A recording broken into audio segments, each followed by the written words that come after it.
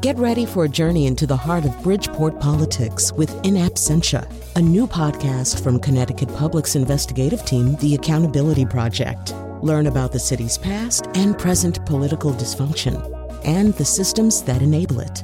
Tune in wherever you get your podcasts. Funding provided by Robert Yeager and the Tao Foundation. I'm Charlie Nardozzi, and this is the Connecticut Garden Journal. Then we have the irises, rising beautiful and cool on their tall stalks, like blown glass, like pastel water momentarily frozen in a splash. This Margaret Atwood poem depicts the beauty of this spring flower. Irises come in many types.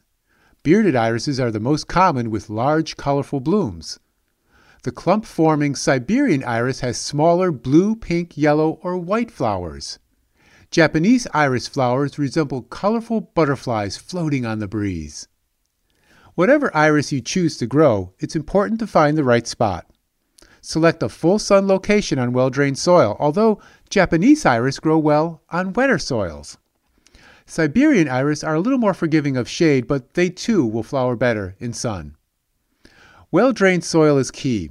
If you have clay soil, either amend it heavily with compost or create a raised bed for good soil water drainage.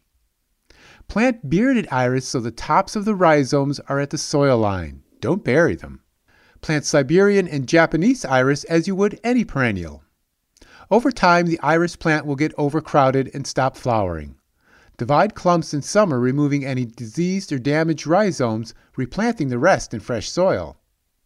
The clump-forming irises, such as Siberian iris, form a dead area in the center of the clump when overcrowded.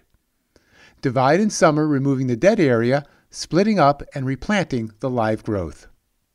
Enjoy your iris flowers in gardens, matched with other spring beauties such as peonies, salvias, and geraniums.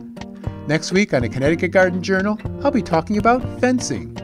Until then, I'll be seeing you in the garden.